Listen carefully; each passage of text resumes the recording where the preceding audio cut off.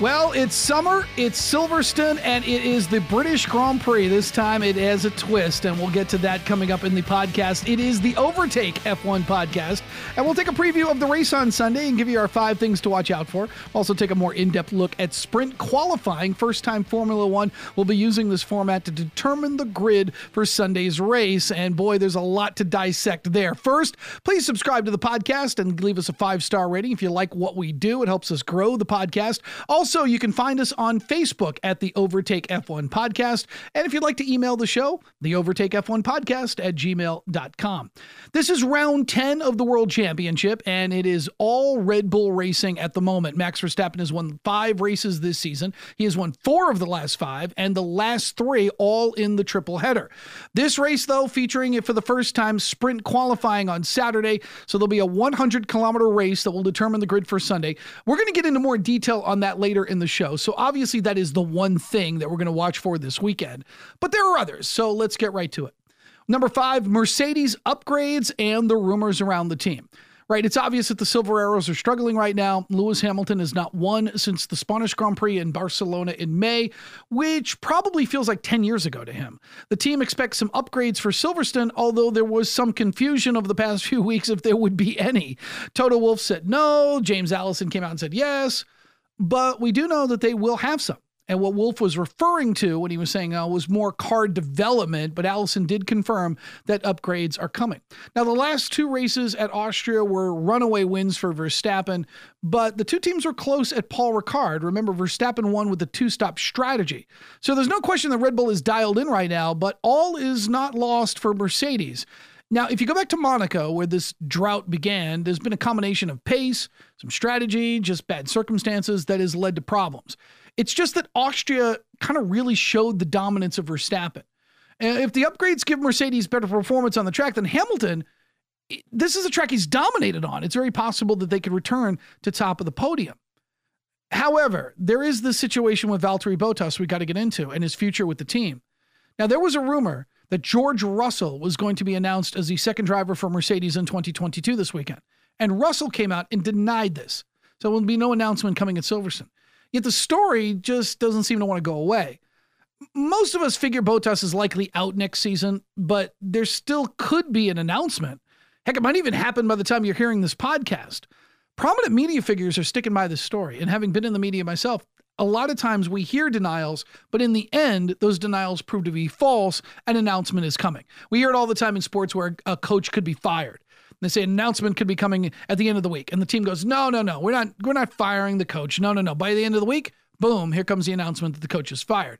There's a lot of spin early as everybody kind of gets their ducks in a row on how they want to do it. So you get denial, but then in the end, you could get the announcement. Russell could also be right, and there could be no announcement at all, but I wouldn't just dismiss this entirely. There's some real legs to this story. Hamilton, he's locked in for another 2 years. Russell, however, he's 23. He can't be at Williams any longer. Bottas is currently 5th in the driver's standings. He's coming off a great run at the Austrian Grand Prix where he finished 2nd. Remember, he had the stronger car because Lewis Hamilton's car suffered some damage and lost some pace, and he finished 2nd on the podium, held off Lando Norris, who was running 3rd, despite a 5-second penalty. So whether the announcement for Russell is coming this weekend, later this year, whenever, this story does have legs, as mentioned before, and will continue to be around this team until it's addressed with an announcement of some kind. All right, number 4, can Lando Norris win this race? All right, hear me out, because I know some of you are like, what? Hear me out. Do I think he'll win if Mercedes finds pace and Red Bull is on point for the British Grand Prix? No, I don't. I've said before that when the top teams have both drivers running well, the best of the rest position for Lando is 5th, right? When you have 2 Mercedes that are running strong and 2 Red Bulls that are running strong, 5th is the best a McLaren's going to do. However, look at Austria. He's coming off a really good run. He should have finished 2nd in that race if it wasn't for the 5-second penalty. I mean, he was coming after Valtteri Bottas hard at the end at the Red Bull Ring. McLaren is showing that they've got pace. He fought Max for pole position. He picked up his 3rd podium of the season. Silverstone, however, is a very different circuit, and the team has repeatedly said that it'll keep hopes realistic for the Grand Prix on Sunday. Norris has finished in the points in all 9 races this season. You keep hearing that every week, and you should keep hearing that every week. It's quite an accomplishment. Unfortunately, though, he was recently mugged at Wembley Stadium attending the soccer finals on Sunday, where his watch was stolen. He is a 50-1 odd to win the British Grand Prix. It's a very big long shot, but don't necessarily count him out. If there's some trouble up front with tires or a mechanical issue, McLaren has shown they've got some pace. Maybe, just maybe, he can pull this off. Not saying it'll happen, just saying watch for it. Number 3 on my list of things to watch for the British Grand Prix on Sunday is the atmosphere. What makes the British Grand Prix so amazing is the crowd. It's passionate, supportive of all the teams. There's 140,000 are expected to attend. Now, we saw how the Dutch fans were amazing in Austria last week, rooting for Max Verstappen. Now we're coming back to situations where in some circuits for some races, we can get the crowds back. Silverstone has an amazing atmosphere. The crowds, when they're in attendance, really add life to the Grand Prix. Last year, the series ran 2 races there, if you remember, the British Grand Prix and then the 70th anniversary race, and they were both run in front of empty grandstands, and that stunk. I know we understood why, but it stunk. Especially in the British Grand Prix when Hamilton won on a flat tire. Remember, he was flying around and he got the flat tire and he was holding off Max Verstappen and he won the race, but nobody was around. The same celebratory nature that is around that, especially when a British driver wins, was missing. And now it's coming back, and I'm very happy for it. And it also continues to be a great month for sporting events in the UK. You had Wimbledon, the Euro Championships, albeit a loss for the English team. The British Open is this week at Royal St. George's. And of course, you've got the Grand Prix coming up this weekend. All right, number 2, Ferrari. Remember a few weeks ago in France how the team suffered due to tire degradation? They qualified well, but both Charles Leclerc and Carlos Sainz finished outside the points. Then the series goes to Austria for the Styrian Grand Prix. Leclerc makes 11 overtakes to go from 18th after a first lap incident to 7th. Carlos Sainz finished P6 after starting 12th. Both of them loved the pace of the car. A week later, softer tires, they once again finished in the top 10 after using good tire strategy. Neither got out of Q2. They had their choice of tires. They made them work, and they both again loved the pace of the car. However, Matteo Binotto has downplayed this. He didn't want to set any unrealistic expectations going forward, but he really has to be happy with what happened in Austria. Now, look, there are going to be tracks that Ferrari should do well at. There's going to be ones that they're not going to do well at. So how are they heading into Silverstone? They're currently 19 points behind McLaren for P3 in the Constructors. That's pretty good given the year that Lando has had. Leclerc has 2 great finishes at Silverstone last year. He had a P3 and a P4 in the 2 races. And that was a very, very bad year for the car. Plus, this week was the anniversary of Ferrari's first win in Formula One back in 1951, and it was at Silverstone. They will reveal a special logo on the halo to commemorate that event for the race. The number one thing I'm looking forward to seeing is bounce backs. Daniel Ricciardo, Esteban Ocon, Sergio Perez, George Russell. These drivers could use a little bit of boost, and a good day at Silverstone can do that. Let's start with Daniel Ricciardo. He had a tale of 2 races in Austria. He had a P13 followed by a P7. He had issue in the Styrian Grand Prix with power, but his struggles this season have been well documented. He's not qualifying well in the McLaren, but Silverstone might give him a boost. He had a P4 there last year when he was driving for Renault. Esteban Ocon, however, has had a miserable time since Monaco. 2 DNFs, 2 P14s. This after he scored points in 4 straight races after Bahrain. I remember at that time, there was all this talk about Esteban Ocon as guiding the team as Fernando Alonso gets used to the car. Well, that's been reversed because it's Alonso who's been getting the points, and Esteban Ocon has really struggled over the last 4 races. Next one, Sergio Perez. He had 2 penalties in Austria and was also driven off the track when he tried to pass Lando Norris early in the race. He did finish P6 after a 4th place run in the Styrian Grand Prix the week before. Those are good results, but Red Bull will want something better this weekend given how strong Mercedes has been historically at Silverstone.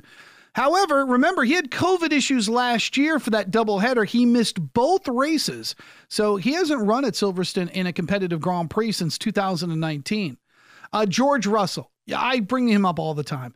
Heartbreak in Austria. The Williams driver was so close to landing points before he was passed by Alonso. He did get into Q3, and that was pretty good for an accomplishment. I was really happy with that. With sprint qualifying and more of a power circuit for Silverstone, I don't think he can compete for points this weekend. I'm curious to see if I'm wrong, however. Russell has been really showing something lately in that car. All right, now let's get to sprint qualifying. This would be number one by a mile, but I wanted to separate it because I think it needs to be really analyzed and dissected because it's brand new and there's a lot of opinions about whether or not Formula One should be doing this at all. All right, so for the first time, sprint qualifying is going to take place to determine the running order of Sunday's Grand Prix. It's a 100-kilometer race, and it is going to be no mandatory pit stops. There'll be points awarded for the top three, and that will count towards the championship. Traditional qualifying now will take place on Friday, but that will determine the grid for the sprint race the next day. Teams can choose whatever tire they want for the sprint race, which will be an interesting strategically because those 17 laps on softs, they won't hold up. Will they hold up? They can go to the mediums, but is anyone going to start on the hards? I mean, this brings in a nice strategic element into play. This will also give backmarker teams a real chance to go for it for positioning during this. Maybe they try to move up 4 or 5 spots if they can. Of course, the reverse is true. You could start the sprint race 8th, but fall back in traffic, and then you can't find pace, and then you start in a worse spot for the Grand Prix. So this could get really interesting. Again, it could go both ways for drivers and teams. So the weekend is going to look like this, just to give you an idea. You're going to have Friday, you're going to start with free practice 1. Then it's going to be the traditional qualifying to determine the sprint race grid. Now, if you're an individual that is going to be at work or you can't get access to watching on F1 TV or any other sort of streaming device, then this is kind of a problem because I like the traditional qualifying. I like it on Saturday mornings. I get up and I watch it here in Nashville, Tennessee, where I live. But now it's going to be later and it's going to be on a work day, and that becomes a little bit more difficult. But then Saturday, you can have another free practice session and then the sprint race for the Grand Prix grid on Sunday. Now, I understand why they did this. This becomes a complete weekend of action for fans. There's going to be something now in all 3 days. The thing that is holding me back, and I'm not trying to be a downer on this, and I'm not trying to be one of those older guys that goes, I was better back in my day. I'm all for change if change is right. The thing that's holding me back is I'm not sure that there's going to be much of a difference when we go from the starting grid for the sprint race to the starting grid on Sunday. I don't know how much of it is going to change. I could be wrong, but I don't know how much different. I mean, are we going to see a dramatic change? I mean, we're going to see guys move a couple places. That's not the argument. We're not going to see a Haas in the top 10. We're not going to see George Russell run in the top 3. Yeah, maybe we get Max Verstappen and he gets in an accident. He goes off the right. Maybe he has to finish 14th. That's a possibility, but I don't think you're going to see a lot of action. I think there's going to be some caution for drivers to try to protect their position. I think you'll see guys try to go for it, but the risk of going for it, seeing a gap, is going to be hard for them to go for if they know that if I miss this, I could be 15th, and right now I'm running 6th. So I understand, again, why they did this. I'm just not sure what the end result would be. And the other part is, I don't want to see one race divided into 2 parts, and that's what I'm afraid this is going to become. The Grand Prix should not be a continuation of a sprint race with some additional tire changes. I don't want it to feel like we ran 100 kilometers, we took this break, now we're going to start the race how we finished off the final those 100 kilometers, and now we get to make more pit stops. I don't want that. Also, and I have a real problem with this. I can live with the sprint race, and I would love to be proven wrong, but I don't think I'm ever going to move away from this. I do not want to see points awarded for this thing. The Drivers' Championship is too important for it to come down to these races that are only in place to determine a starting order. Winning the sprint race has a pretty good reward in and of itself. You get pole position. If Hamilton and Verstappen are separated by 1 or 2 points at the end of the season, are we going to be breaking down how they did in these 2 to 3 sprint races that they're going to be running this season? We could be. And it just doesn't sit well with me. I do not want a conversation to be, well, if Verstappen went for it in the second sprint race of the season, he'd be champion. It's an element I don't want added to the championship at the point. The world champion of Formula One is way too important. These are not Grand Prix.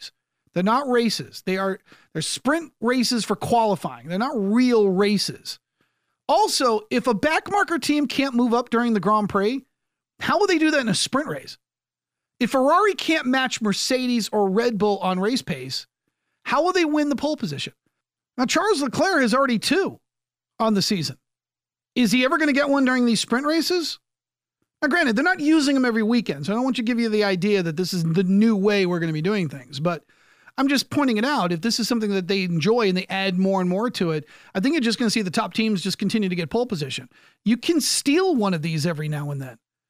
Now, on Friday, the winner of the traditional qualifying will get to start pole for the sprint race, and that might give them a good shot at pole for Sundays. But let's be honest, starting on pole, even if you don't have the car to hold that top spot for the full Grand Prix, is a great accomplishment. But Red Bull and Mercedes is going to win the sprint race. That's just the way I see it. I just don't think a car, if you win pole position, if you're Charles Leclerc and you put the Ferrari on pole for the sprint race, you're not holding on to it for 100 kilometers. You're just not. One other note, will teams really be willing to race hard for this? Now, imagine suffering severe damage to your car in a sprint race. With costs the way they are now, racers race. I get that. But are the stakes really that high enough to go for a tight gap, especially if you're riding pretty good in a starting spot?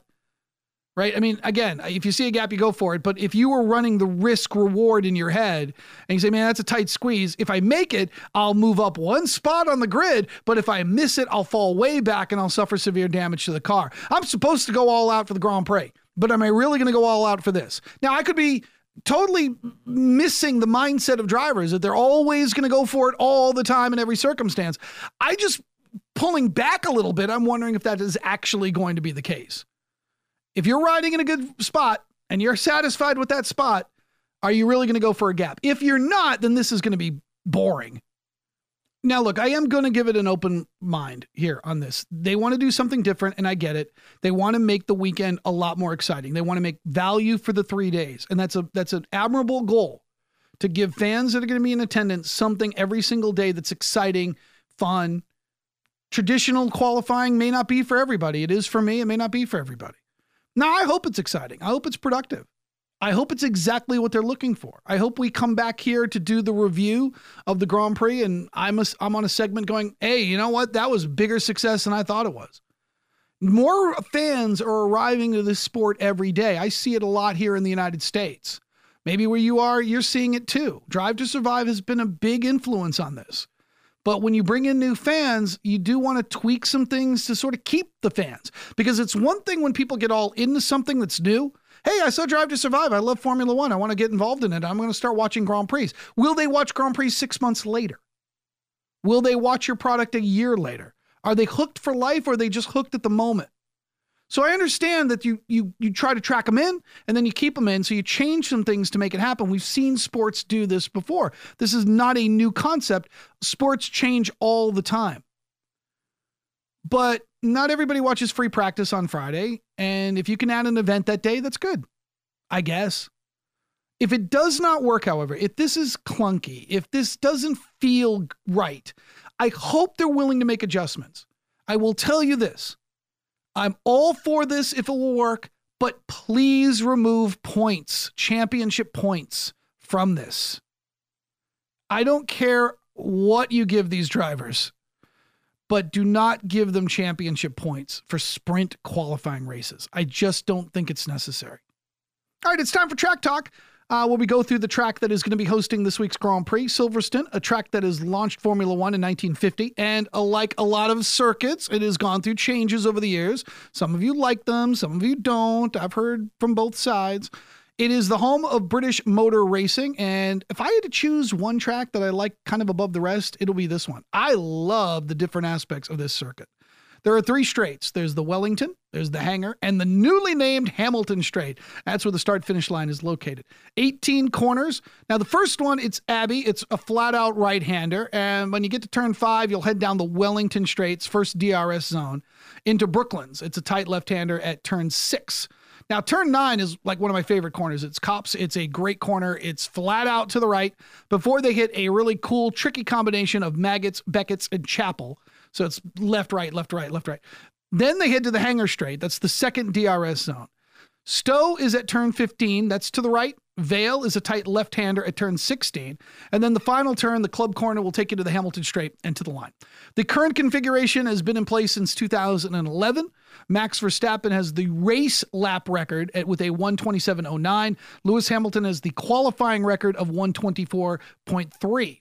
Pirelli bringing the harder tires to this race, the C1, the C2, the C3. And there are 4 previous winners to the British Grand Prix that are in this year's field. Hamilton, Sebastian Vettel, Fernando Alonso, Kimi Räikkönen. Max Verstappen won the 70th anniversary Grand Prix last year, racing at Silverstone, but it was not the British Grand Prix. It was part of a doubleheader. All right, prediction time. I think Mercedes bounces back here. Look, it's been a long drought for them to be on top of the podium. It's been a Red Bull domination. But I think Silverstone is like the secret ingredient that'll bring them back to the top of the podium. I think Red Bull is right behind them, and I don't think we leave the British Grand Prix with a feeling like, well, things are now completely different. It's a 32-point lead for Verstappen. I don't think it's going to be reduced by all that much when we're done with this Grand Prix. I do think Lando Norris is going to podium. I got a feeling. I just got a feeling that he's going to podium. I am really looking forward to this weekend. I got the British Grand Prix on Sunday. I got the final round of the British Open. So it's going to be a very, very UK feel in my house in Nashville coming up this weekend. Again, subscribe to the podcast if you like what we're doing. Give us a 5-star review. We really appreciate it as we continue to grow this. We're only 3 months in, and it's gone way better than I thought. If you'd like to reach the show, you could do so at the Overtake F1 podcast at gmail.com. Drop us a line. If you have any questions, we'd love to answer it. You can also hit me up on Twitter at Tony D Radio. And also, we have a Facebook page, so we'd love to hear from you there too. Find us at the Overtake F1 podcast. You can like our page and be part of our conversation. That just got launched last week, so we're still in the young part of that growth. We'll have a review of the British Grand Prix coming up on Monday of next week, so be on the lookout for that. All right, enjoy the weekend, everybody. I am Tony D, and this is the Overtake F1 podcast.